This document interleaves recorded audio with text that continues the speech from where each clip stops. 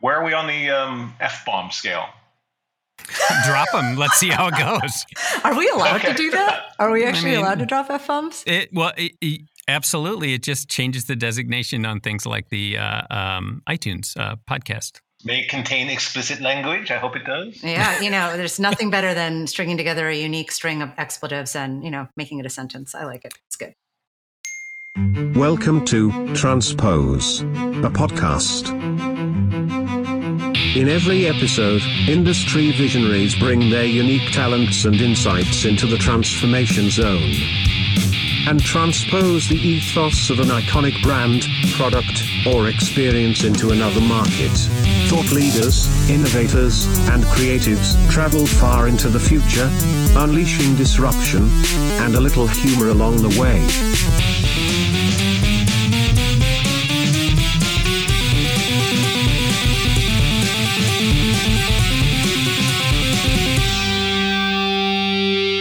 Welcome to Transpose. I'm Justin Dobb, and with me, as always, is my co-host and fellow technologist, innovator, and futurecaster, Anju Ahuja. Our guest today spent decades driving growth and innovation in the gaming industry, but today we're going to talk about what's next. Stay tuned. Do you guys want to warm up, chit-chat a little bit more? Thanks for joining us today. Yeah, Justin, good to meet you. Yeah, nice to meet you. I've heard a lot about you, most of it really good. Well, that's the boring part. Tell me the stuff that's naughty, not nice. All right, so I'm going to kick off. It is my pleasure to introduce Shawn Layden, former chairman of Sony Interactive Entertainment Worldwide Studios. You've also held other important leadership positions within Sony and the games industry, Shawn, and as you and I both know, you have a huge fan base, and I count myself as a member of that club. But if you allow me, I'm going to do something a little non-traditional. I'm going to introduce you with just a string of words that kind of remind me of what you strike me as, just in terms of your character. So here we go, and feel free to... Mostly good. Yeah, I took the expletives out of these, so these are just the good things. It's the sweet list. What's the whole flavor then?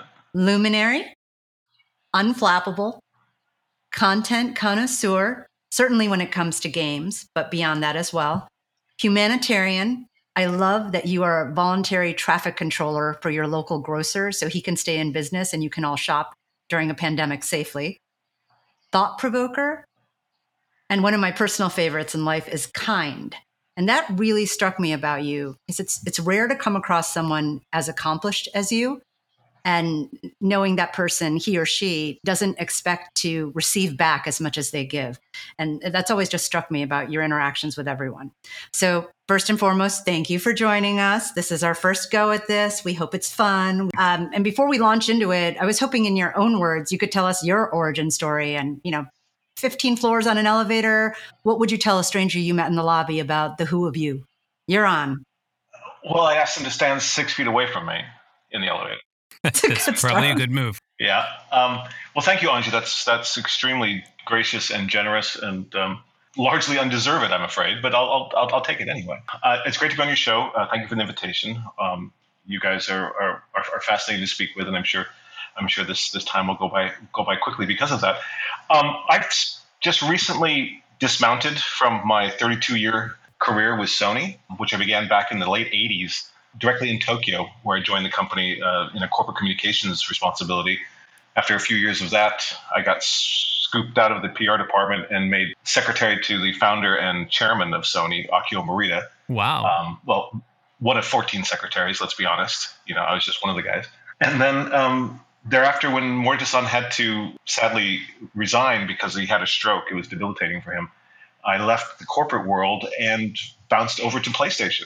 This new upcoming activity which Sony was going to enter into, which frankly, back in 1994, a lot of people inside Sony thought it was sort of a fool's errand to try to get in the marketplace against the titans of Nintendo and Sega. And how was Sony going to be successful in that?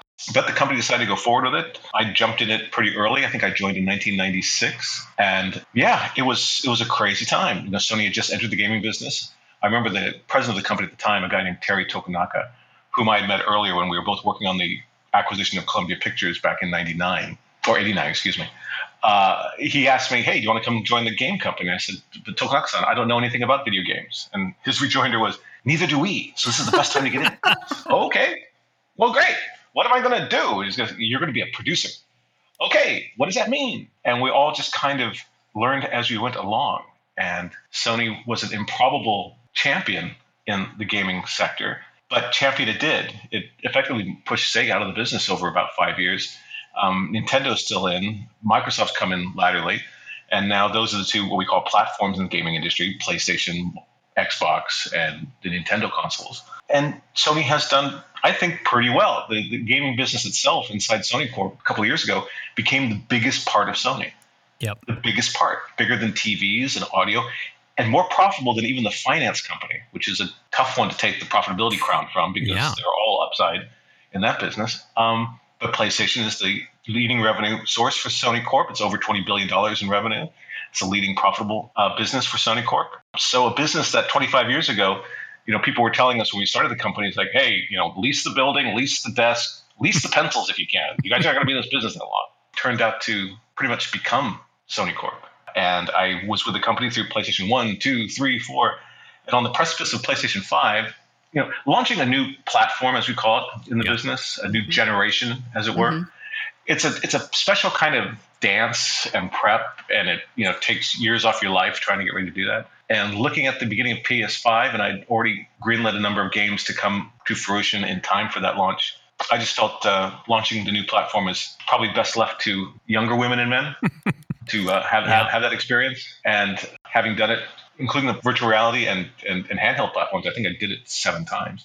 Yeah, that's amazing. I thought it was time for me to go on sabbatical. And so I took a leave from the company.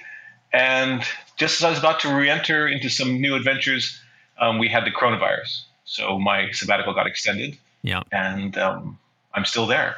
And here I am in San Francisco, hoping that my name comes up on a vaccine list before the year 2022. So one of the things you've done during your sabbatical was write this amazing article. And it touches on the pandemic and on how it's a chance for us to divorce ourselves from really tired conventions of yesterday and focus a lot more on positive disruption of, our future society, industry. Can you elaborate on that? Because it was a beautiful piece. It was actually poetic. And it was short and sweet. And I feel like there's a whole lot more there. Yeah. Well, thanks for that, Anju. Yeah, that came out in People and Strategy. It's a journal that's kind of like a business journal.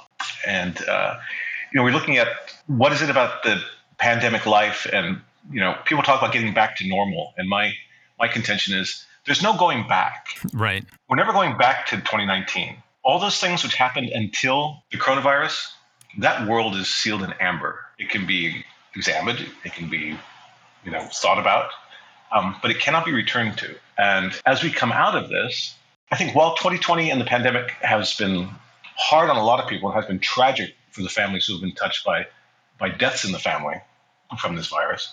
I think we also need to look at this time when the whole world's been pressed pause and to think, when we come out of this, where are we going to go? Do not squander this opportunity to make meaningful change in your life. Things that have stopped, consider restarting or not restarting. I think, just on a very simple scale, I don't think anyone is hankering to get back to 4 hours commute 2 ways to an office somewhere. No one's thinking, I miss spending 2 hours in the morning on the freeway. No one is saying that. So we've all learned to work from home. And now the great Professor Scott Galloway, he made the point, which I think is totally trenchant, is that we haven't changed so much as we've just accelerated. These changes were already happening. Companies in different sectors were already working from home. You have remote workers, and we're always learning how to do that. We just didn't push the entire company into that channel. But we have done now. And people are learning that this is maybe a better way to get their work-life balance by working remotely and spending less time commuting and less time in terrible staff meetings, and being more concentrated in their work activity and in their output. So I think this is the time for us to look at that, to look at some of the old conventions of the office. Do we continue to have the Wednesday stand-up meeting, or can it just be an email? Do we need to do things that way? I think there's a huge amount of change around that. There's a huge amount of change around the roles that fathers and mothers play and how they balance their work and their life and their children and all those things. Some of it's been terribly hard, but I think it also gives the opportunity to do things in a more dynamic way of change coming out of this. I hope people will take that opportunity.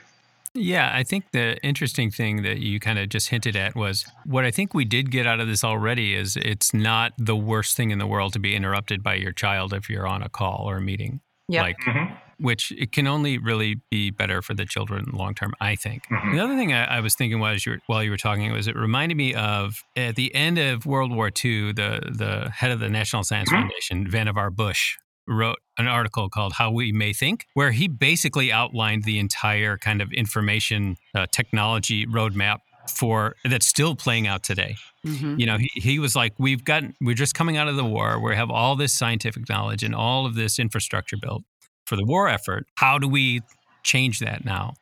Because again, you know, we're not going back to that. So I think your point is well taken that, you know, this is one of those moments where we can set a vision, right? If we take the time to Absolutely. codify it.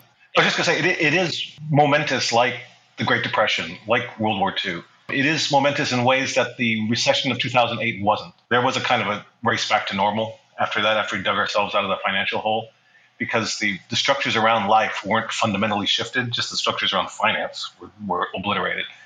But this pandemic has shaken everyone to the very, very, very core. And coming out of this, just like you say, after World War II, once women got into the workforce to help the war effort, they weren't going to get out.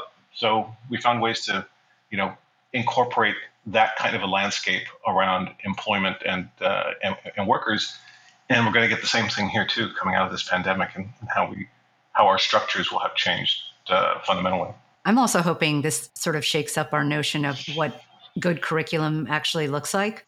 And I say that for a couple of reasons. I mean, one, there's been a lot of pulling forward of technology, right? And into younger lives and using them in different ways. And I do think it's great that kids are witnessing parents having meetings, and there's this fluidity in the home environment that is a wonderful thing to preserve.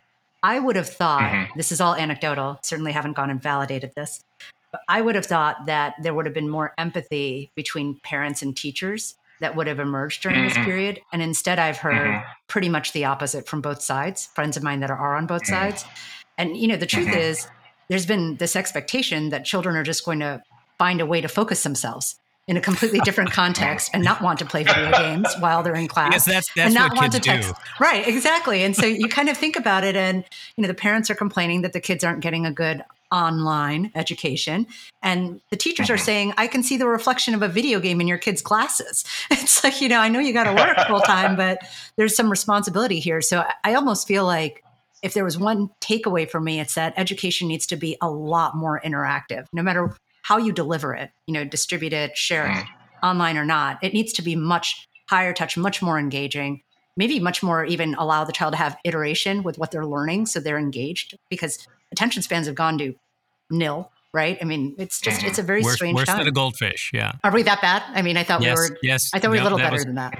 No, worse by a second or two. Well, it's a good thing I like my life aquatic. So to that point, so Sean, you brought up Professor Scott Galloway, yes, who has had a lot to say about higher education in this time. So I might step forward in our agenda a little bit. I'm just curious, what do you think that the education, higher education could learn from the gaming industry? When you say higher, you mean post-high school into college? Yep. Well, I've been doing a bit of talking, a bit of lecturing around a couple of campuses in my latter years at PlayStation and during my sabbatical period. Just trying to get people, on the one hand, just to understand the gaming industry. The funny thing about gaming is that it went from this sort of niche activity, which you wouldn't talk about in polite company. And if someone in a room said the words Tomb Raider, you'd saddle up next to them and go, "Hey, did you just say Tomb Raider? Isn't that awesome?" But now we wear it on our shirts and we wear it on our Nikes, and there's branding everywhere. And people have normalized their relationships with gaming. And that's why it's become a $180 billion global business. Yeah. The gaming industry grew over 20% during the pandemic, with people in lockdown spending more time with games, spending more money on games. It's become the biggest entertainment medium in the world, bigger than movies, bigger than television, bigger than films, the music. Kind of silently or secretly or unobservedly, it got to that place. And that's why, when I talk to people about the gaming industry, it's trying to demystify it and say that this is an honest to God industry. And you may think you don't write code or you don't do digital art or you can't write a story, and that's why you can't participate. And I say, but think about it. There are sales departments, marketing departments, communications departments, everything that every other industry has, whether it's pharma, whether it's the automobile industry, whether it's finance. They're all found in the gaming industry now. It's now a player in the workplace as an aspirational destination for college students. And my job is to try to make that apparent to most.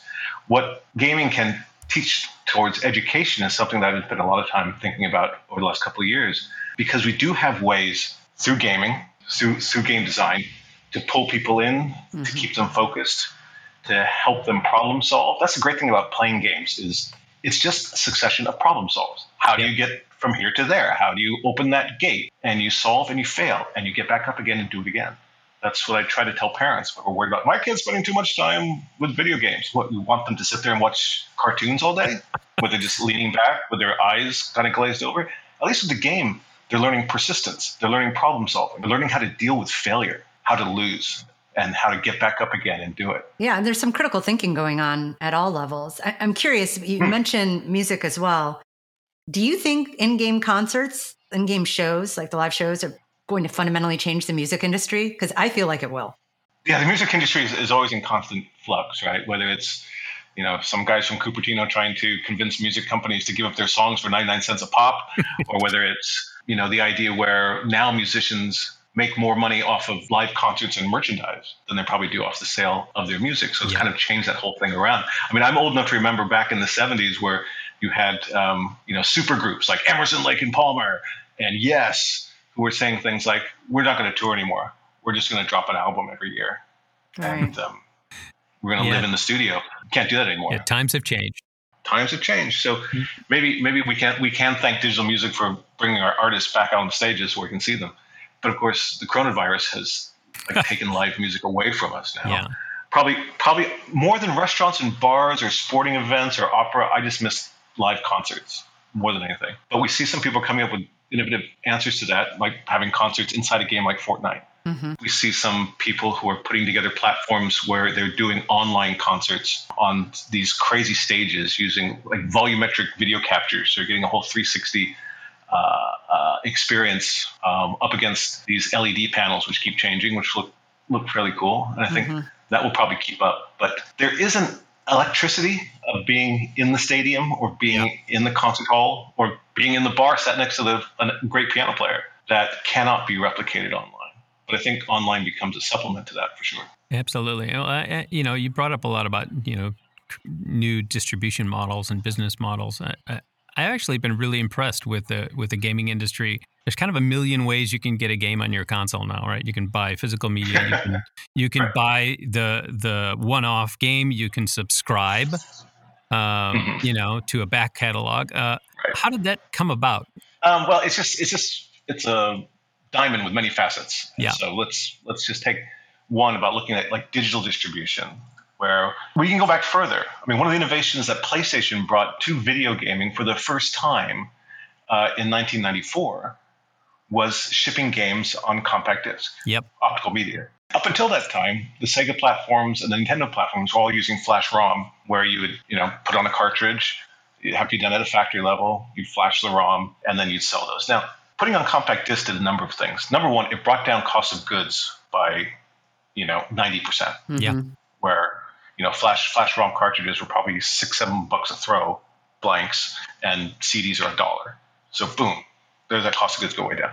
And because they're just disc stamping instead of ROM flashing, the turnaround time to market was super fast. So you didn't have to buy 100,000 minimum units to begin your publishing of your game. You could just buy 10,000 and not have to, all those stories about people digging holes in the desert to bury that ET game after it was so horrible.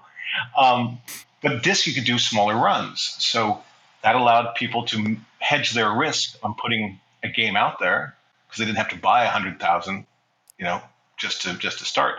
You could buy 10,000, and if you sold out, you could call Sony on a Thursday and have another 10,000 or 20,000 by next Tuesday. Yep. Because you just stamp it out of a stamping facility.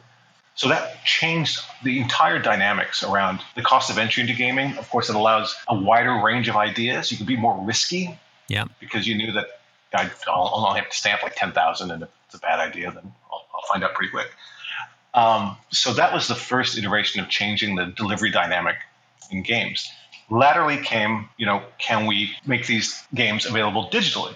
Once we got decent internet, decent throughput and download speeds, and then that began. And now the knock-on effect of the digital revolution was that companies, well, for example, GameStop.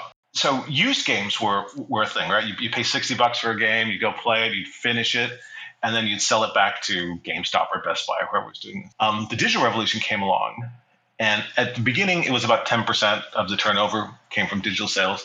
Now it's in excess of 50% for most platforms, which has totally ripped the heart out of retailers who were enjoying the full-on profitability of used sales.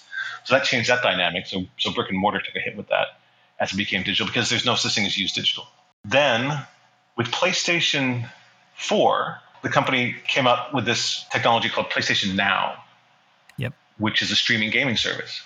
And really what the advantage of that is that the other thing about gaming is that every time you have a new console, it means all the old games are unplayable for a host of technical reasons and otherwise. But with PlayStation Now, you could have a PlayStation 4 and then get a PlayStation Now subscription, and you could play PS3 games on your PlayStation 4 through streaming technology. Later on, they would put even PS4 games into that streaming service. And that was a way for people to have access to a huge library where you could just dink around and try different games. Microsoft has Game Pass now, where they're putting their library into the cloud. Yep. And I think it's a good complement, but I don't think it's a replacement. Not yet, anyway.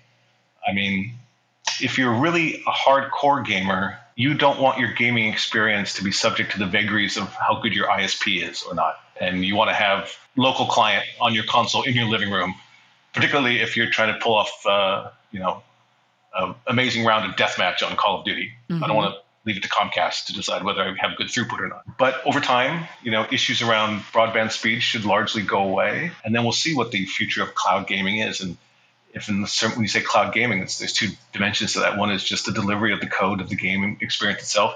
The other dimension of that is if you were to rely completely on server-side CPU and GPU power, which will be orders of magnitude more powerful than your console in your living room, what kind of enhanced gaming experience could you actually deliver? Right. If you knew that you were writing against that kind of technology instead of home console technology. And then that could be super interesting. That really hasn't happened yet, but that's certainly the way this thing will develop over time. So that's a really good segue, because you just brought up cloud gaming, right? And we've read two really You're talking about Stadia now? Well, Stadia and Amazon Game Studio. I mean, you've always talked about how content is hard. Content is just really hard. And it's also confusing when you have a business model that might conflict with your customers, right? Or your suppliers. So talk a little bit about whether or not you saw that coming, and what do you think this implies for GeForce Now, right? Another great player in the space is trying to do some big, bold things. I think people get a bit misguided when they use phrases like the Netflix of gaming. It's like, hey, why don't you do a subscription service? Be the Netflix of gaming. Well, first of all, you guys, remember when Netflix started? That was the DVDs in an envelope that came to your house. They just didn't show up on day one with a full-blown Netflix Originals streaming service. They had to build up from there. And they didn't have their own content. Correct, because they were just relying on really old stuff. But it gave them subscriptions, memberships, then a war chest, and then the race is on for original content. Now everyone's trying to do it. Even the History Channel and the Food Channel, they're almost into original content now. The hard part in gaming is still the fact that AAA games, the big blockbusters, the stuff that I spent most of my career working on, now cost north of $100, $120 million to make. Yeah. Now, there's similar budgets to movies, I suppose. But at least movies, until COVID anyway, they had a box office release date. And they made a bunch of money at the box office. And then they'd go into the airplane and hotel subscription window. Then they'd go into the HBO window, and then further down to the Hulu window. And all these different windows just allowed for more bites of the apple for the content holder. Games are largely, you launch it for $60 and that's it. Yeah. So to take that away, to drop it, what I'm saying is you can put games into a catalog, i.e. old games, into a subscription service and probably have some success with that. I think Sony has with PlayStation Now. Yep. It's tough to put new releases in it because you're never going to earn enough across fractions of a subscriber base that'll ladder up to $120 million. That's still pretty far out of reach. Yeah, I think I read an article. I don't know if it was an interview that you did or just an article you wrote talking about the scope of some of these games. And maybe there's a market for a much smaller scope. And I have to say, as someone who's owned every PlayStation up through the PlayStation 4, I'd love to get a 5, but apparently I don't have any more organs to sell. As someone, with children and things like that, I don't have time necessarily to commit 60 hours to finishing a game. I would love a game I can finish in 8 hours or 10 hours, especially if, it costs 40 or 50% the cost of the bigger game. Well, precisely. Yeah, you're exactly right. I think it's a combination of things. To begin with, look at it this way. In PlayStation 1, to make a AAA game against that technology footprint and the expectations of the time, and the fact that we didn't have HD TVs back then either, we were all CRTs, it costs you about $6 million. $6 million would be a huge budget for a game, and you'd sell 10 million copies for $60. Now you make a game that fits the AAA banner, and it's called a hit. It's a blockbuster. It maybe cost you $120 million to make that game, and you sold 10 million units at $60. Yeah. I mean, it's not a high order of algebra to figure out that you're going to make more money under the old model than under the new model. But that's where the expectation lies. And I think even the fan reaction and the media reaction to games hasn't matured over this period. Yeah. So we still talk about games like, yeah, man, it's got 60 hours of gameplay, man. And, that game, that sucks, man. It's only got 20 hours of gameplay. I think even talking about the length, it's like talking about the length of a movie. Oh, it's only 90 minutes of movie, man. What do you want to go see that? I want The Irishman. I want 3.5 hours. We have to find a new way to talk about games. We have to not talk about the length of the game per se, and we have to stop describing games by their functionality. Oh, that's a shooter. Oh, that's a racing game. Oh, that's a fighting game. Totally agree. That's a role-playing game. Let's talk about the content. Let's talk about what great experience you have. The games used to only be able to make you scared or make your adrenaline rush. Now we can make you cry. We can make you laugh. We can make you feel the full range of emotions. So the way we describe games to people needs to change. We need to change our language around that. And to your other point about length, when the average age of gamers were like 19, 60 hours? Sure, I'm unemployed. What the hell? I don't want to go to class. But the average age of gamers now is probably over 30. Yep. People aren't aging out of gaming like we used to. You used to go to college, then you get a job. It's like, I don't game anymore. Everyone's gaming. I'm one of those midnight 50-something gamers because at the end of the day, I just needed to chill out for a while. So we have less time, but we still want to get our game on. And I think that's a conflict there. There's a couple of games here that I haven't even opened Red Dead Redemption 2 because I don't have 80 hours to do that. I can't even start. So I think we do need to recalibrate the size of games. Big games are great, but I would prefer like a really tight 15-hour game. Yeah. And I wonder too if it seems like the gaming industry is following in the footsteps of the movie industry. When you start hitting home runs all the time or trying for home runs all the time, you miss out on a lot of really interesting stuff, and the emergence of genres and kind of niche things that actually could drive a lot of revenue might not take as much investment. The indie film, so to speak. Right. Yeah, versus tentpoles and, making the same tentpole into a franchise. Yeah, I don't need another Avengers movie. I'm just going to throw that out there right now. Well, Ben, I think his name is Ben Fritz. He's the Wall Street Journal reporter out of Los Angeles. He wrote a book a couple of years ago called The Big Picture, and I recommend that to anyone who's listening. It's a fantastic treatise on the one hand, it's kind of interesting because he went through the 40,000 pages of leaked Sony Pictures emails that were put online.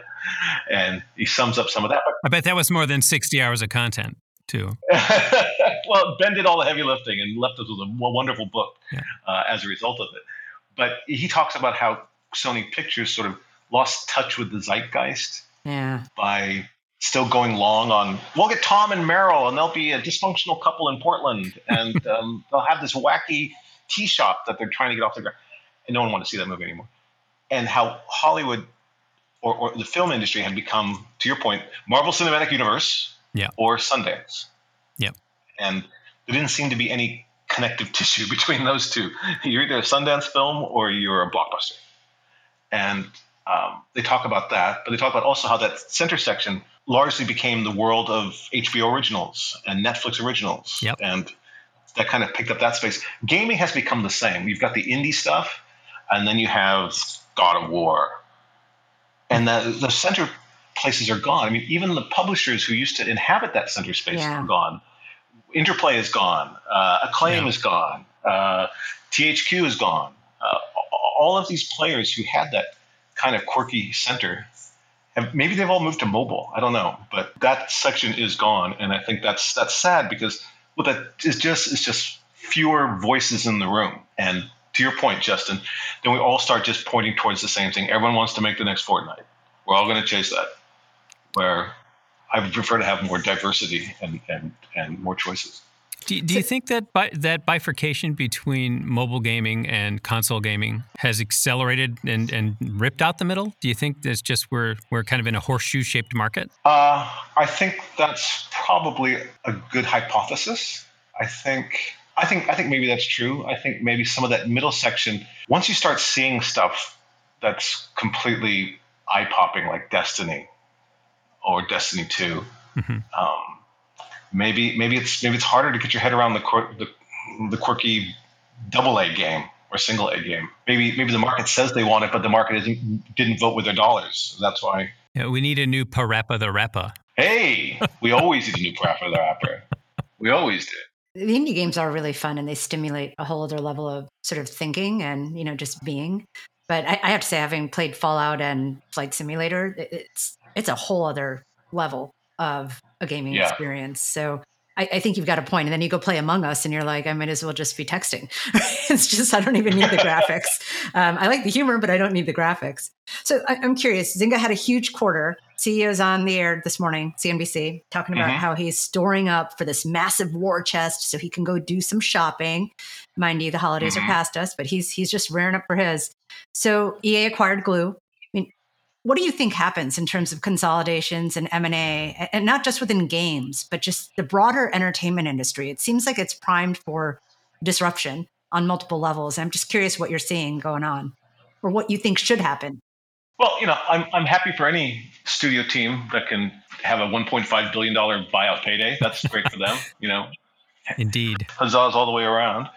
I think a lot of it may have been stimulated by the amount of acquisitiveness Microsoft has shown in the sector. That $7.5 billion purchase of Bethesda, shook a lot of boats. People are also looking at how big, deep pockets like Tencent, the Chinese concern, can go around and buy 20% stakes in 20 different companies and to place a lot of bets against a whole host of players. There's more talent in the market.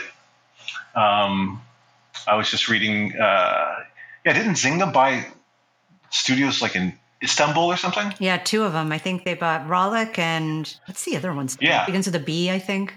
I should know this. Yeah. So, these, we would never have thought there were studios to buy in Istanbul 10 years ago. So I didn't know there were today. So right. I was 0 years old when I learned that. Yeah. The other one was Peak Games. Right. Right. And most of them are players in the mobile and casual space, which is, of course, Zynga's lifeblood. I think there is a sense of FOMO, like with most of M&A activity. It's about, am I missing something? Maybe I'll just buy something. 0% interest rates certainly help. There's a lot of money out there, which is a lot of money out there chasing investment, where they might have put that money against, Airbnb or WeWork back in the day. They're trying to find different ways to put it now. Okay, so Sean, you just got to come clean. When are you going to announce your SPAC? Everybody needs a SPAC. It's so funny because I was on a call 2 nights ago with a gentleman discussing that very thing. And I can't tell you anymore. I'd have to taxidermy you. Yeah. Well, I can't tell you more, but we'll probably be talking about this in a couple of weeks or a couple of months for sure. All right. Okay. Moving on. So extended reality, one of my favorite things, because I think the potential is limitless. Because you don't have enough reality already. Well, and because reality is reality, but we've been used to it for so many years. I mean, why not shake it up and try a whole different version of the world? I've been using this reality for a long time. A new one sounds like a good idea. It's got diminishing returns. More returns. Reality, but extend my reality. So, I mean, any thoughts on that, though? Do you find things in the space that intrigue you? Do you think it's still too early? Do you think it's going to... Bullish or bearish? I am bullish, but over a probably longer time horizon than most people would care to wait. We got into the virtual reality business 3 years ago with PlayStation VR. And, everybody had oh my God, it's got wires on it. And why isn't it wireless? And, how come the headset's so big? And how come the resolution isn't 4K in both of the eyepieces, et cetera, et cetera, et cetera. Why isn't it $5,000 a piece? Yeah. And I had to tell people that, the exciting thing about VR is that whether it's Oculus or whether it's PlayStation or whomever, we are sitting at the 1.0 version of this technology. And very rarely do you get a chance to be in a business at 1.0 unless you've created the business yourself. Yep. No one was at the 1.0 for Windows, maybe, or I was, but I'm old. But most normal people haven't done that. I said, look at it this way. There was a time back in the 90s when a Motorola portable phone was the size of a dictionary, and you held it up to your ear, and your ear got really hot because it was an analog microwave transmission going through your brain, and you could never look at that phone and then look at an iPhone and draw a line between the two. Yep. Even when the iPhone came out, we all thought, "Wow, it's an iPod, but you can make a phone call." And now the smartphone has become the most ubiquitous piece of technology in the world. So to get to that, which versus that Motorola is probably version 18.0 of cell phone technology. The same thing will be said for VR, AR, XR, whatever the adjective is. And to get to version 5.0 of virtual reality technology, you have to start from 1.0. It's just the rules. No, just to your point, the Quest 2 is so much more improved than, the earlier version. And yeah, I think the thing that emerging tech, nascent spaces, and startups have in common is this whole uncharted territory. There are no rules, but you have to get in really early so you know it. Yep. You know it, and you don't make the same mistakes that new entrants are going to make later. And we all also, sadly, over the last 20, 30 years, our patience has diminished to zero. Yeah. It's like, I want the moon and I want it now. Well, we're goldfish. I mean, Justin just clued us in. Worse than goldfish. Worse than gold. Keep reminding I want that on a T-shirt. So I think it's fascinating. I think certainly AR and VR fit into distinct categories. I think AR has certainly wide-ranging commercial applications that we're already seeing happen. VR has to come up against a couple of things. One is if you have any sense of claustrophobia, you're not going to enjoy that experience. Or social anxiety. Right. I think the ability for the new headsets to allow you to see through them, I think will help a lot of that. If you can press a button and actually see what's happening around you in the reality rather than your virtual reality, will help remove some of that anxiety. I think they need to have better control schemes. Ideally, do away with the controller. That's the other thing we talk about gaming. One of the problems in video gaming is that whether it's PlayStation 1 or PlayStation 4, it seems that more or less the entire global market for home consoles is capped at 300 million. It just can't seem to get beyond that when you add it all up. All the Xboxes, all the PlayStations, all the Nintendos together, 250, 300 million. And why is that? Why can't it break through that? Why can't it have the ubiquity of a toaster oven? I think part of the reason is the game controller, that piece of plastic with 19 buttons on it. Yeah. Anyone who's played it can do it, but if you haven't played it, it's a really intimidating device, a game controller. So how do we get the game controller out of the way? And I think that's why mobile phone games are so engaging and so easy to pick up, because it's your phone, it's a touch screen. You know that logic, that vocabulary, and it's simple. Sitting down in front of a PlayStation controller, if you've never touched, just like see all those magazine ads where the model is holding the controller upside down, because if you're not a gamer, you would probably do that. Horns out. Yeah. So as you're kind of getting into another topic we wanted to touch on is, as you're looking at these trends, what are going to be the most important things, 3, 5, and 10 years out? As we talked about XR and VR and controllers. Is there anything else like culturally or from a technology standpoint? I think obviously we have to talk about 5G. But what do you think are going to be the most influencing kind of trends going forward? Well, this is the usual part in the interview where I like to introduce the term foveated rendering. Yeah. Yeah. Okay, feel free. Let's get into that. It's also the name of my new band, foveated rendering. No, but it's technologies like that. Foveated rendering just means that the screen only has to resolve the items that you're looking at in the moment. Right. It's really important, like with the VR headsets.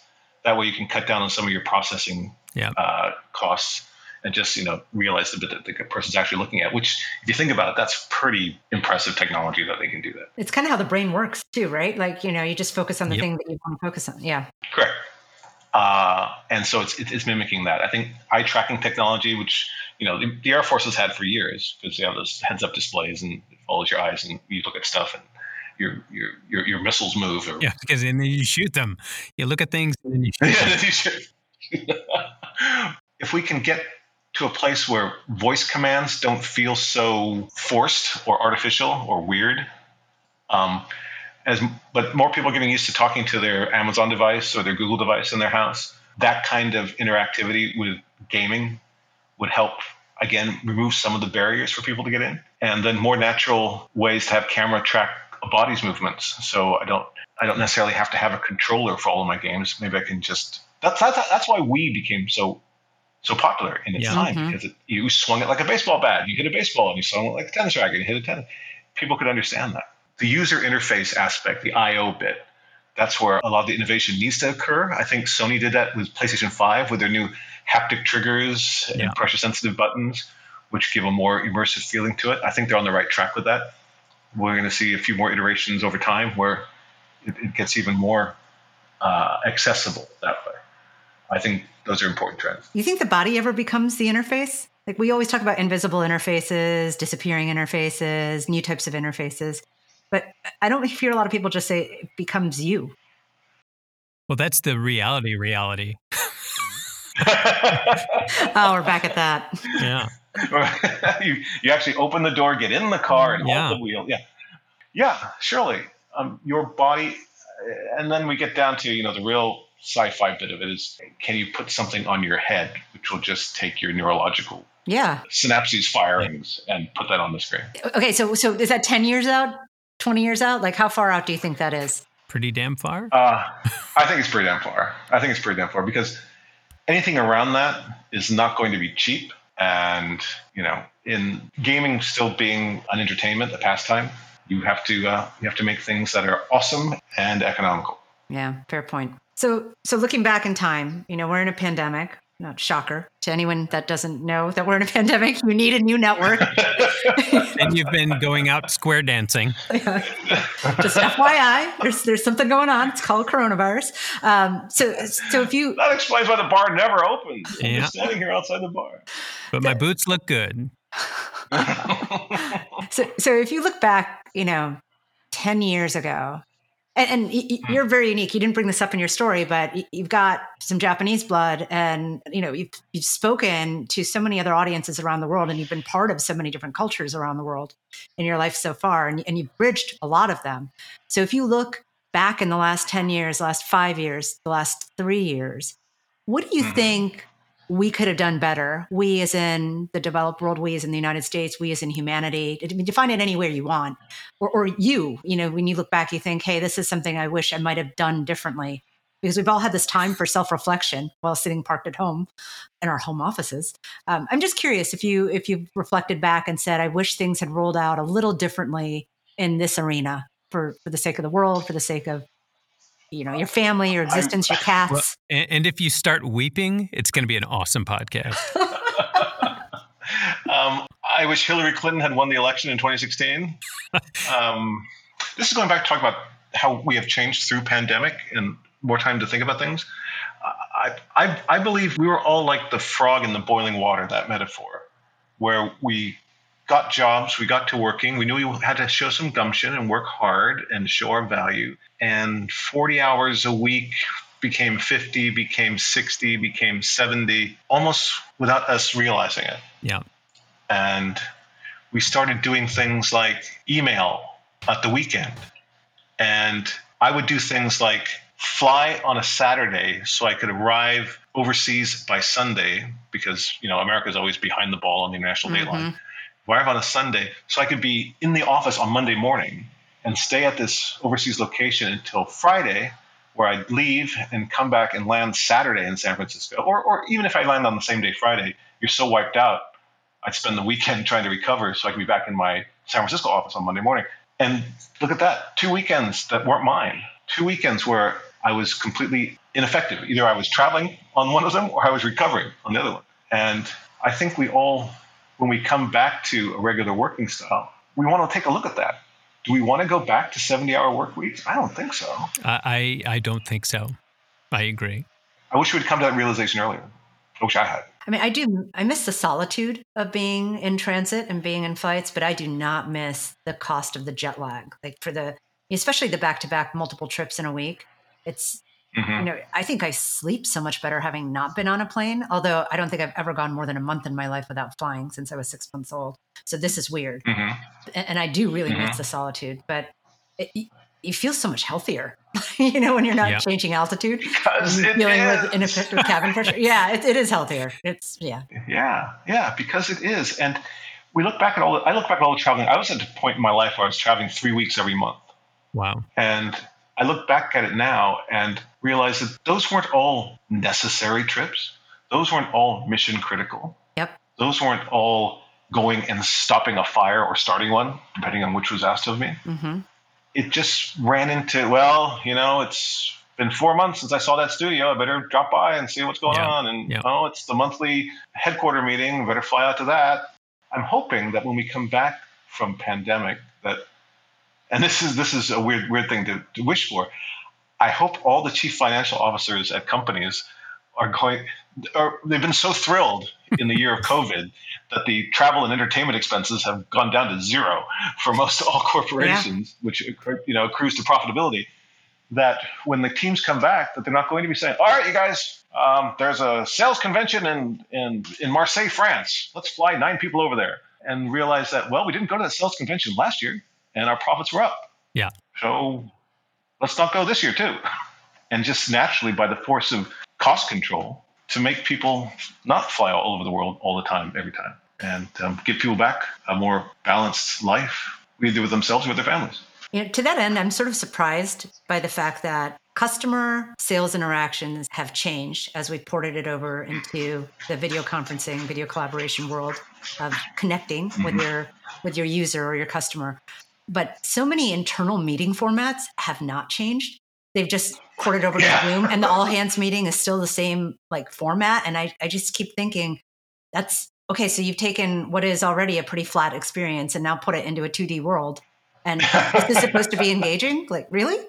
Yeah, I think you're right. I think, though, I hear from other people that some companies, the CEO is putting out a weekly newsletter to keep it real or something like that. And I've heard some other companies saying, do all of your business, your Zooming and your conferencing Tuesday, Wednesday, Thursday. And everyone gets Monday, Friday to, do their office work, which is kind of nudge, nudge, wink, wink, wink, or go outside and take a walk. But just give me 3 good days a week and, we'll forgive you the rest. Yeah, but I also think this disconnected world has downsides. Those are obvious, but in other ways too, I think this year has really changed the whole idea of office politics. Yeah, we've mentioned this before. Yeah, I mean, all of us in our business life have been in a situation where we've been in a meeting or been in a room, and there's somebody in the room, and you go, what is it he does anyway, that guy? And you ask that person's boss, what is it that guy? Oh, he's great. No, he's a mood maker. He's always here. He's always good with the teams. He's good with the guy. Yeah, but what does he do? Oh, yeah, well, I like to have him around. He's just a good guy to have around. But in the world of Zoom, that mood maker person doesn't have a role to play anymore. And I think, you're starting to look for actual results and output. So it's difficult for that person. That person always bumps into the CEO in the elevator and always bumps into the senior vice president in the lunch line at the cafeteria. All those touch points are gone now. So I think it's harder for office politics for those types of people. But in a more negative sense, I think it's also difficult under the current situation to really help young people get a leg up. Yeah. Bring them into, hey, have you ever seen a budget meeting before? Here, you come with me and just sit in the back and watch how this happens. There isn't a way to do that so easily now. It's harder, I think, for diversity to be recognized. Yeah. Because in this world of Zoom, you end up probably just spending more time with your own cohort rather than broadening it out to other people. There's no drinks after work, per se. Yeah. There's no bumping into people in the lunchroom. When I was the CEO, I used to go to the lunchroom, the cafeteria, and take my tray and just sit at a table and go, hey guys, can I sit here? Oh yeah, Mr. Layden, sure, come on. Just to interact and see other people and find out what the different problems were. And terrorize them just a little bit. Just a little. Some of them, yeah. The guilty ones were terrorized. Sure, Yes, of course sure. they are. Good job. You do lose the serendipity. That's totally true. Okay, so on that note, we're going to get into our game, which Justin has played with many people before, and it's just hilarious to see some of the results and also really thought-provoking. But before we do that, I'm going to warm you up. So I'm rubbing my hands together, getting very excited. All right, here I go. Okay. So I'm going to give you a content mashup just as a start before we transition into talking about industries and companies and brands. So if you could smash 2 video games together, what would they be and why? Parappa Resident Evil. That was unexpected. Okay. Tell us more. I like it. Intrepid Parappa goes into this haunted house looking for his onion sensei to teach him some new raps, and 2 bloodthirsty hounds of hell crash through the window and chase little Parappa up the staircase. And at the whole time, you have this great Matsuda soundtrack cranking in the background. Does he have to freestyle then, really, to get his? Yeah. Then you got to freestyle up the staircase. Yeah, hit the buttons. Yeah. I hope there's a creative out there listening to this right now. Like that was your golden nugget for this podcast. That's it. That's where it's at. Okay, are we ready to play? Let's do it.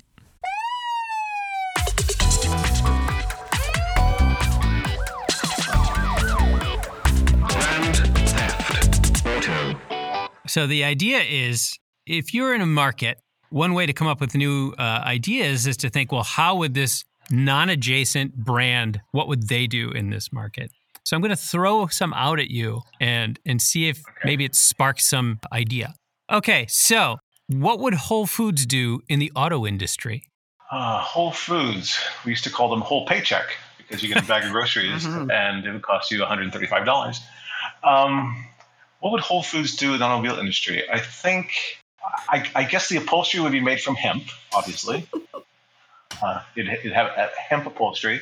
It would have a super large trunk, so you could put all of your shopping in there. And I guess it would have a radio that only tuned to Amazon Music. And runs on biofuel. Oh, Biofuel. There's our siren now. That's our soundtrack. There you go. Yeah, that's my neighborhood. That's my ride. Okay, gotta go. It would run on used cooking oil. Yes. Yeah, waste, the byproduct. Or human power, like a Flintstones car, maybe. Yeah, that was a tough one. Whole Foods and automobiles, yeah. What about IBM Watson getting into the home exercise equipment market? Well, that'd be super overpriced.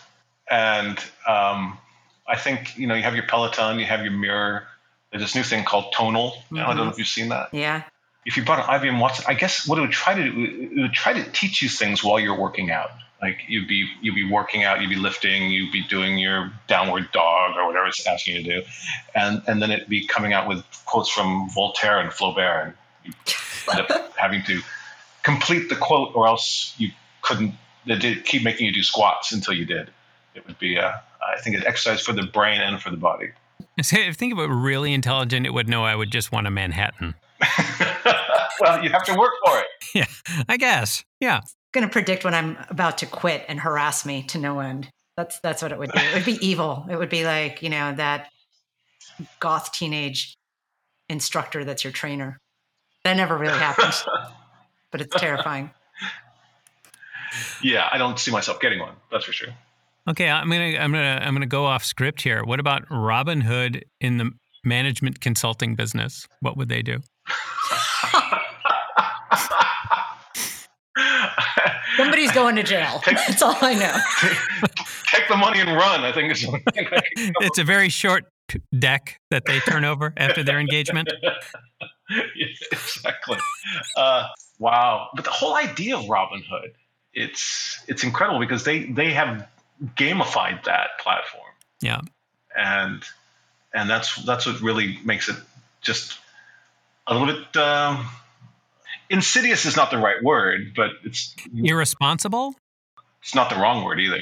Be very interesting, where this line is going to be drawn on the other side of this. Speaking of GameStop, right on the other side of this stock gambit, I'd be very curious to see where the First Amendment, free speech on a bulletin board, runs up against SEC rule. Yeah, I mean, it was interesting, following that case to see that some of these short sellers were also routinely putting on YouTube videos of their explanation of why they're shorting a stock, putting it out there. This is why we're shorting it. This is how it is. I guess to get customers or to get investors or what have you. So doing it on Reddit forum isn't largely dissimilar from that. Yeah. And it's all freely available information. There's no non-public information involved in that. It's a really good question, but it's interesting that people only got worried about it once a bunch of youngsters found out how to do it. I think the regulators are probably going to give the retail investors a pass on this because they expect the professionals to know what's in the bounds, right, and what's out of bounds. And I think the expectation now is, wow, they need a program for retail investors. Like they've never thought about how to educate the retail investor about what's allowed and what's not allowed. A lot of people don't even know what constitutes collusion, right, or signaling. Yeah. And they work in industry. It shocks me at times. So yeah, it's fascinating times. I mean, I think the regulators are going to have to take a long, hard look at what's required to move forward. Because these platforms are here to stay, and they are powerful tools. I guess the question you're asking, Justin, is this crowdsourced pump and dump or not? Yeah, exactly. Yeah, but because it's crowdsourced, that's like super public. Yeah. Right. It's not happening in a dark room somewhere. It's right out there on the internet. So yeah, I wouldn't know. That's why I keep my money in U.S. savings. We may have exhausted the brand theft auto for the day. So. I'll throw a half one out. If you could breathe like a younger sort of life into a Harley Davidson, what would you mash it with? Because it's got a very specific corporate culture, very specific target segment, and it's iconic, right? I mean, it's an iconic brand. And I sometimes think, set of brands, and I sometimes think, what's their next play? Well, I guess they've got to get into electronic motorcycles. Do they already? They do. They do. Yeah. And they're doing electric bicycles too, which are based on their first Harley Davidson motorcycle.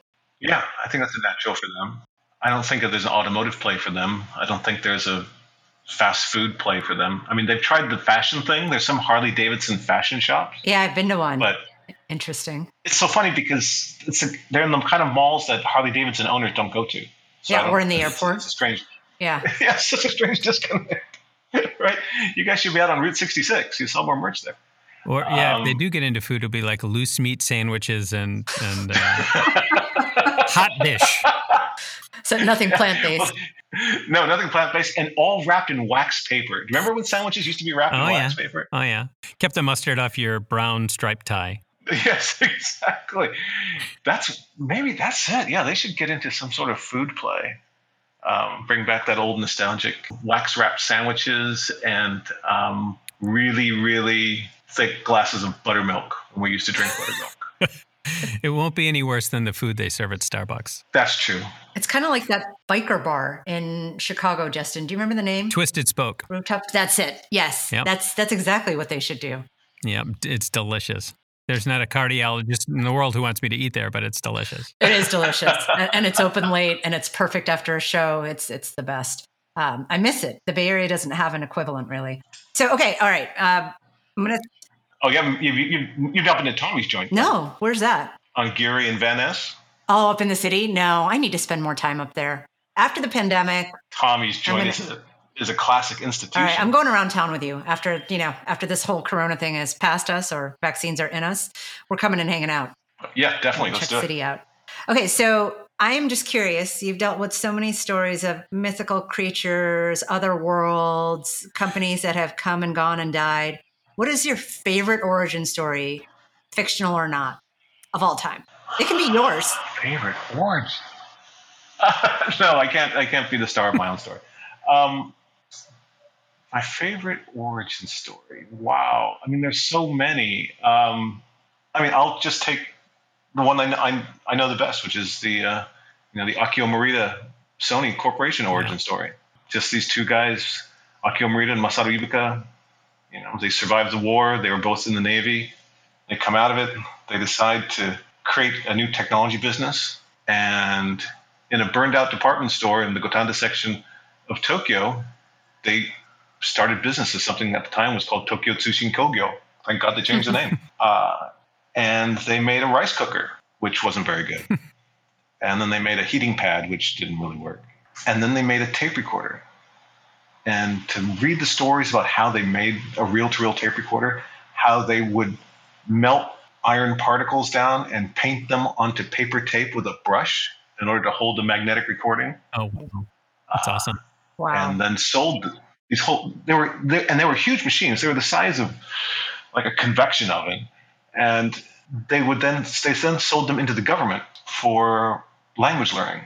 And that was their first spark. And they made their first nut on that. And then they decided to get into the transistor radio business after seeing that some bright sparks at the University of Illinois Champaign-Urbana, developed the transistor.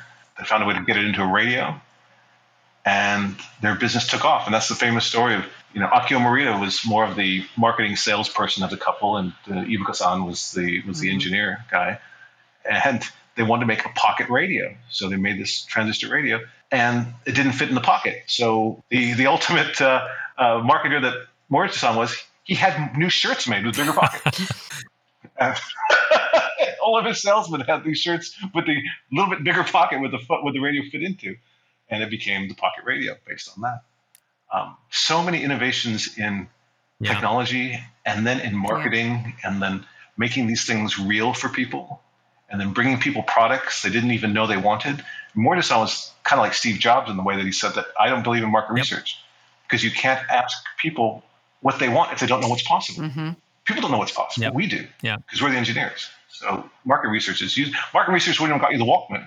And in 1979, when that came out, that just changed the world of music as we knew it. The whole idea of personal audio was born. And it wasn't new technology. It was just a new configuration. We've always had headphones. We always had handheld players. Bring them together. Oh, my God. So that was born.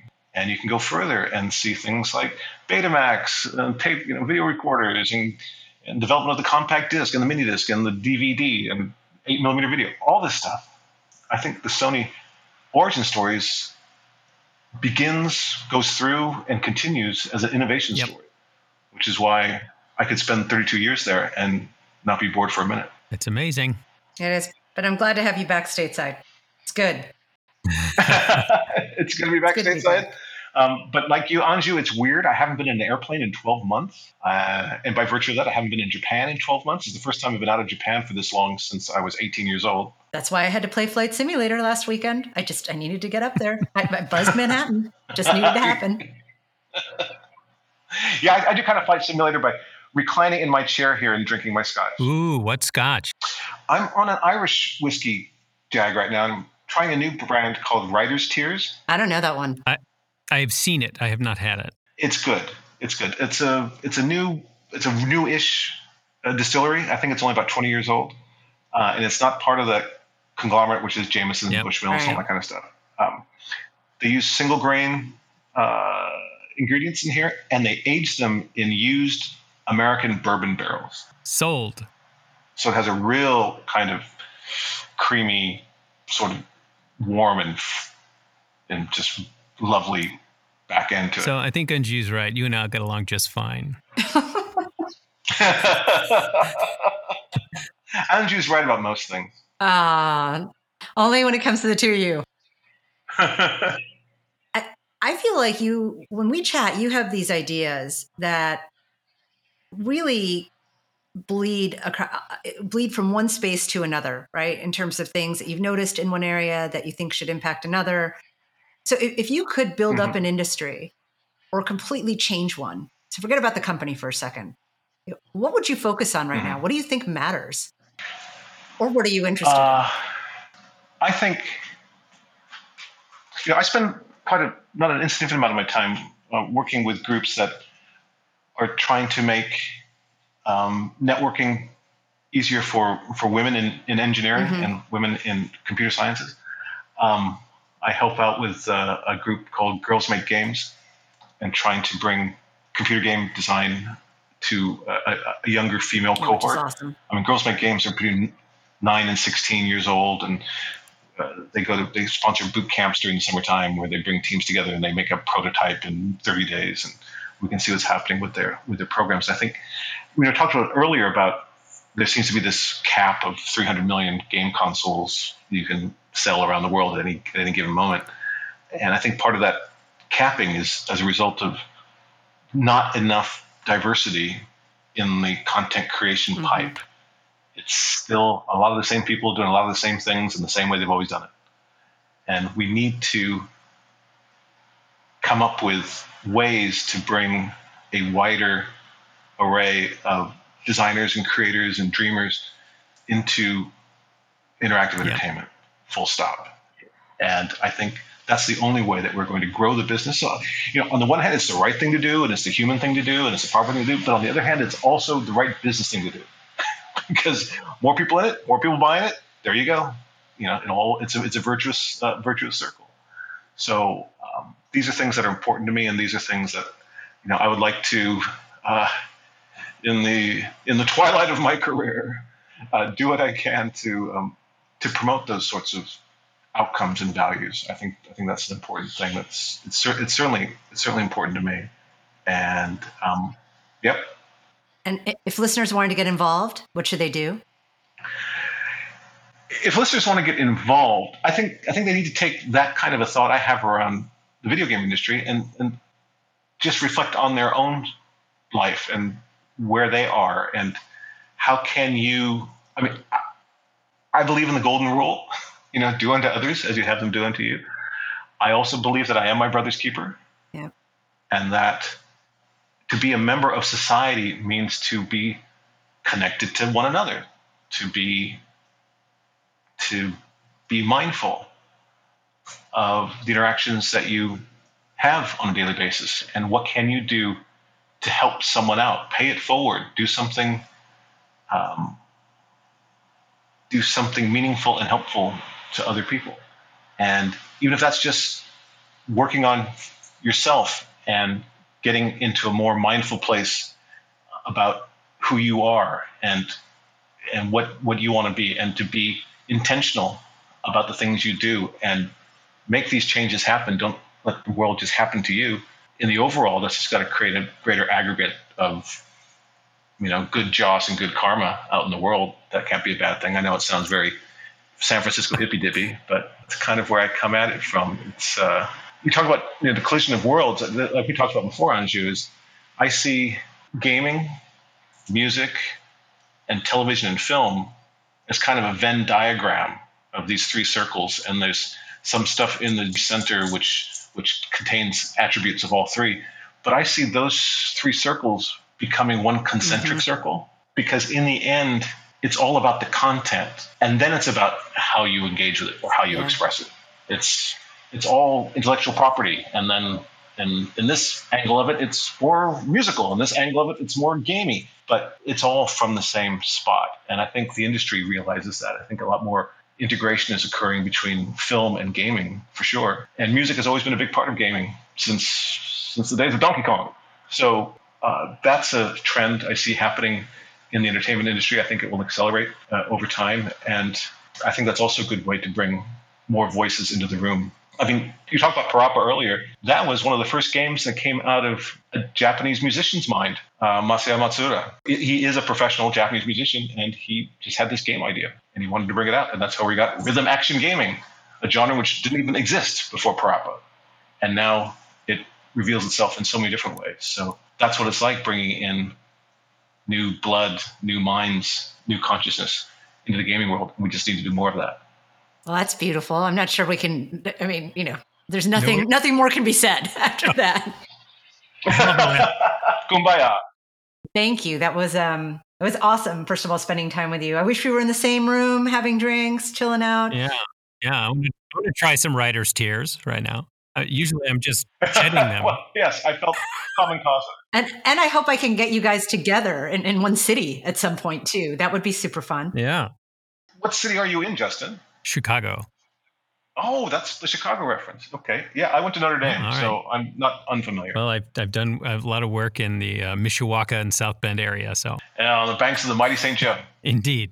No, but this was super fun. Thank you, as usual. It was great fun, you guys. It's so good to meet you, nice Justin. To meet you. I hope to catch up with you and all the other Jays in your house. Well, it's hard to catch up with all of them at the same time. I'll tell you that right now. Thanks for listening to Transpose.